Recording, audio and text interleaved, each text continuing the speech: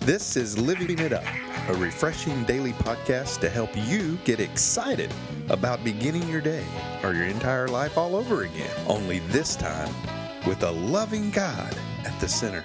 We hope you experience joy from listening and find yourself laughing and living it up on the way to beginning again. For more teaching and encouragement from the Neils, visit their Facebook page at Living It Up Beginning Again or their website at livingitup.org. Now, here's Scott and Teresa. Hey, everybody. And we're certainly glad that you're with us again today. Hello. So, hi, honey. Hi, honey. Well, anyway, honey, what is our great topic for today? Okay, those of you listening, have you ever thought, is this me? Is this thee? Or is this the enemy? It can be difficult to determine sometimes if the voices we hear are really ours or not. Is it God's? Or is it the enemy, the devil, Satan, whatever you choose to call him? Today we hope to help you take the guesswork out of discerning God's voice. Yeah. And there's an awesome passage about this in 1 Kings. It's a story about Elijah. Yeah, it is a great story. He's about hearing God's voice. running. He sure was. In 1 Kings 19, 11 through 13, it says, "Go out and stand before me on the mountain," the Lord told him. And as Elijah stood there, the Lord passed by, and a mighty windstorm hit the mountain. It was such a terrible blast, the rocks were torn loose, but the Lord was not in the wind. After the wind, there was an earthquake, but the Lord was not in the earthquake. And after the earthquake, there was a fire, but the Lord was not in the fire. And after the fire, there was the sound of a gentle whisper.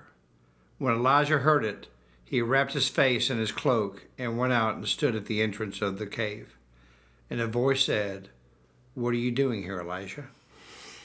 Okay, that pretty much says it all. For me, I've always heard that passage as, interpreted as that still small voice. God is powerful, okay? He's powerful, but his voice, when it comes to us, it's that still small voice like he talks about. Mm-hmm. And I personally believe that's because he wants us to remain calm. That's right. He tells us in his word to pursue peace. And if we are not peaceful, we cannot hear that still small voice. So make what you want to out of it, but that's a perfect example. His voice wasn't in all that chaos, all that drama, okay? It was the still small voice of God that he heard. Mm. I want peace because I have to hear from him as to what I'm supposed to do. And just the other night, I heard him tell me something that I had been seeking him about. And it sure wasn't while I was just, had the radio up and the TV going and jogging and all the things that I do. It just, whew, there it was. And I caught it. And I knew that's what it was. And again, we can't always be in the atmosphere like that. Yeah. But my point is, when we are calm and peaceful on the inside, we're going to catch it. And when we're not, that's when we're just asking for it. Yeah. Okay? That's true. So that's where our inner work comes with God. He's the one that heals us and changes us on the inside. And that alone right there is worth saying, I need to get my act together. I got to hear from God. Yeah. I got to be peaceful on the inside so I'll know it when I hear it. That's right. And I'll be honest with you, honey. I mean, I've gone through it. You've gone through it. There's been turmoil or things going on, and at times I'll just yell out to God, and cry out to Him, say, "God, I can't hear you. Where are you?" And I at times I know God is just telling me, you know what? I want to speak to you, but I can't get through all the clutter in your head. Mm-hmm. You wouldn't hear me even if I did say anything to you. But when I sit back, like today, and I read Jude, and I just got into the Word, then I could hear God speak. Mm-hmm. And He spoke very clearly. Mm-hmm. And encouraged me, But, man, I tell you what, it's just, And we find that encouragement through prayer and meditation and That's through right. His Word, because we live in a chaotic world. We live in a world where there's a lot of drama. We've got things going in our own families, our own relationships, our jobs, and we can't control that. But we can control with His power on how calm and peaceful we are on the inside.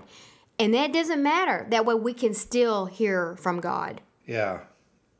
And I hope this is making sense.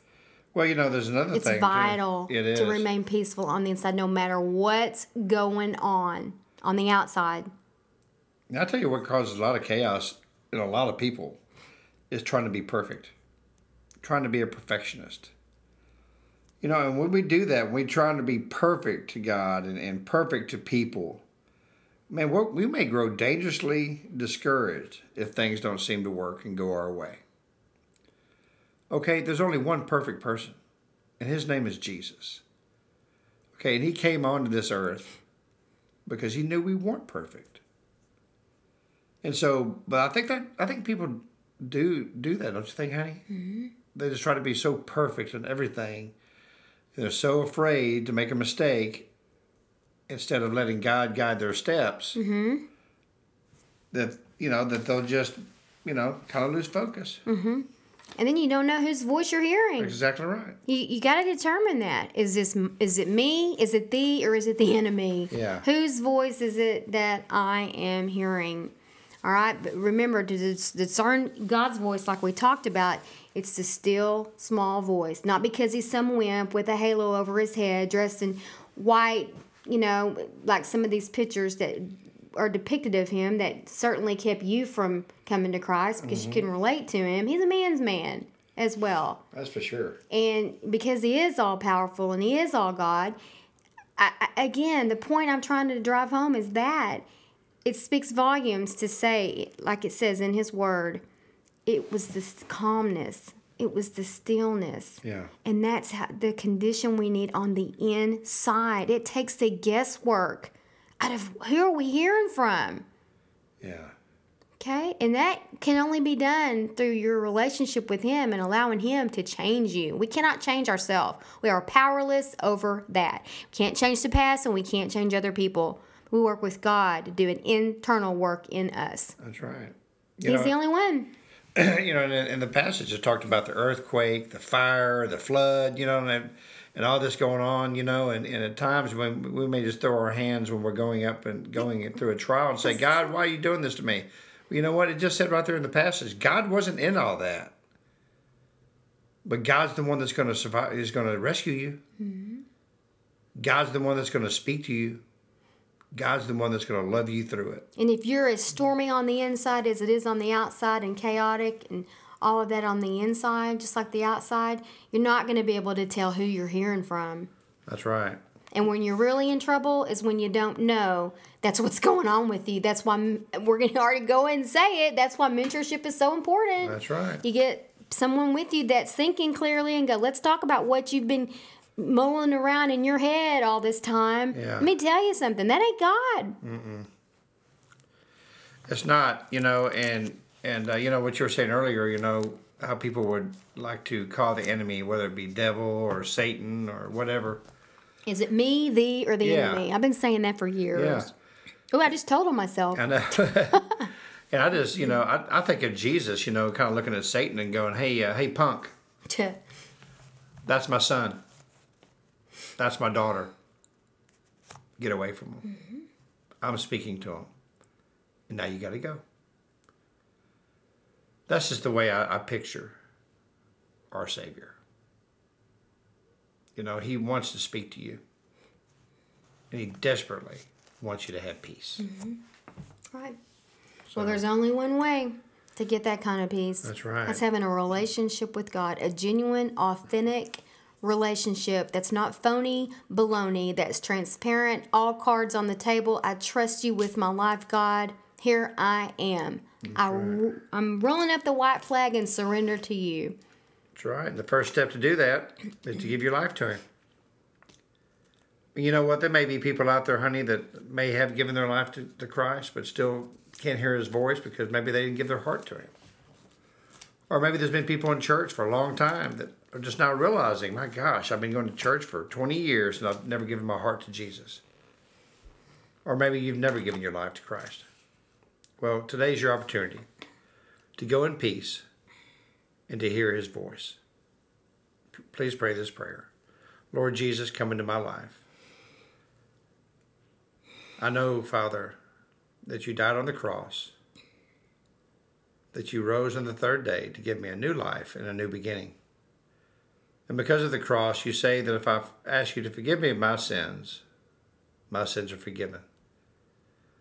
Thank you for forgiving my sins. I ask for peace. I ask to hear your still voice. In Jesus' name, amen. Amen. Okay. All right. Well, if you did give your life to Christ, we'd love for you to email us at info@livingitup.org. And if you have any comments, please email us. We'd love to hear from you. Love to hear from you. Mm-hmm. Well, this is a great topic. It was. I really like this topic. And you know what? Is it me, thee, or the enemy? I like that. Thank you. It can be difficult to determine if our ideas are really ours. Is it God's or is it the devil? Well, today we hope that we took the guesswork out of it, that now you can start hearing God's voice. And discerning that it's him. That's right, discerning that it's him. Mm-hmm. Well, thank you so much for listening, and we really look forward to talking to you guys tomorrow. Until then, remember, keep living it up while determining if it's the enemy, or you. That's right. Really, is it me? Is it thee? Or is it the enemy? Yeah. Well, until then, keep living it up. while beginning again.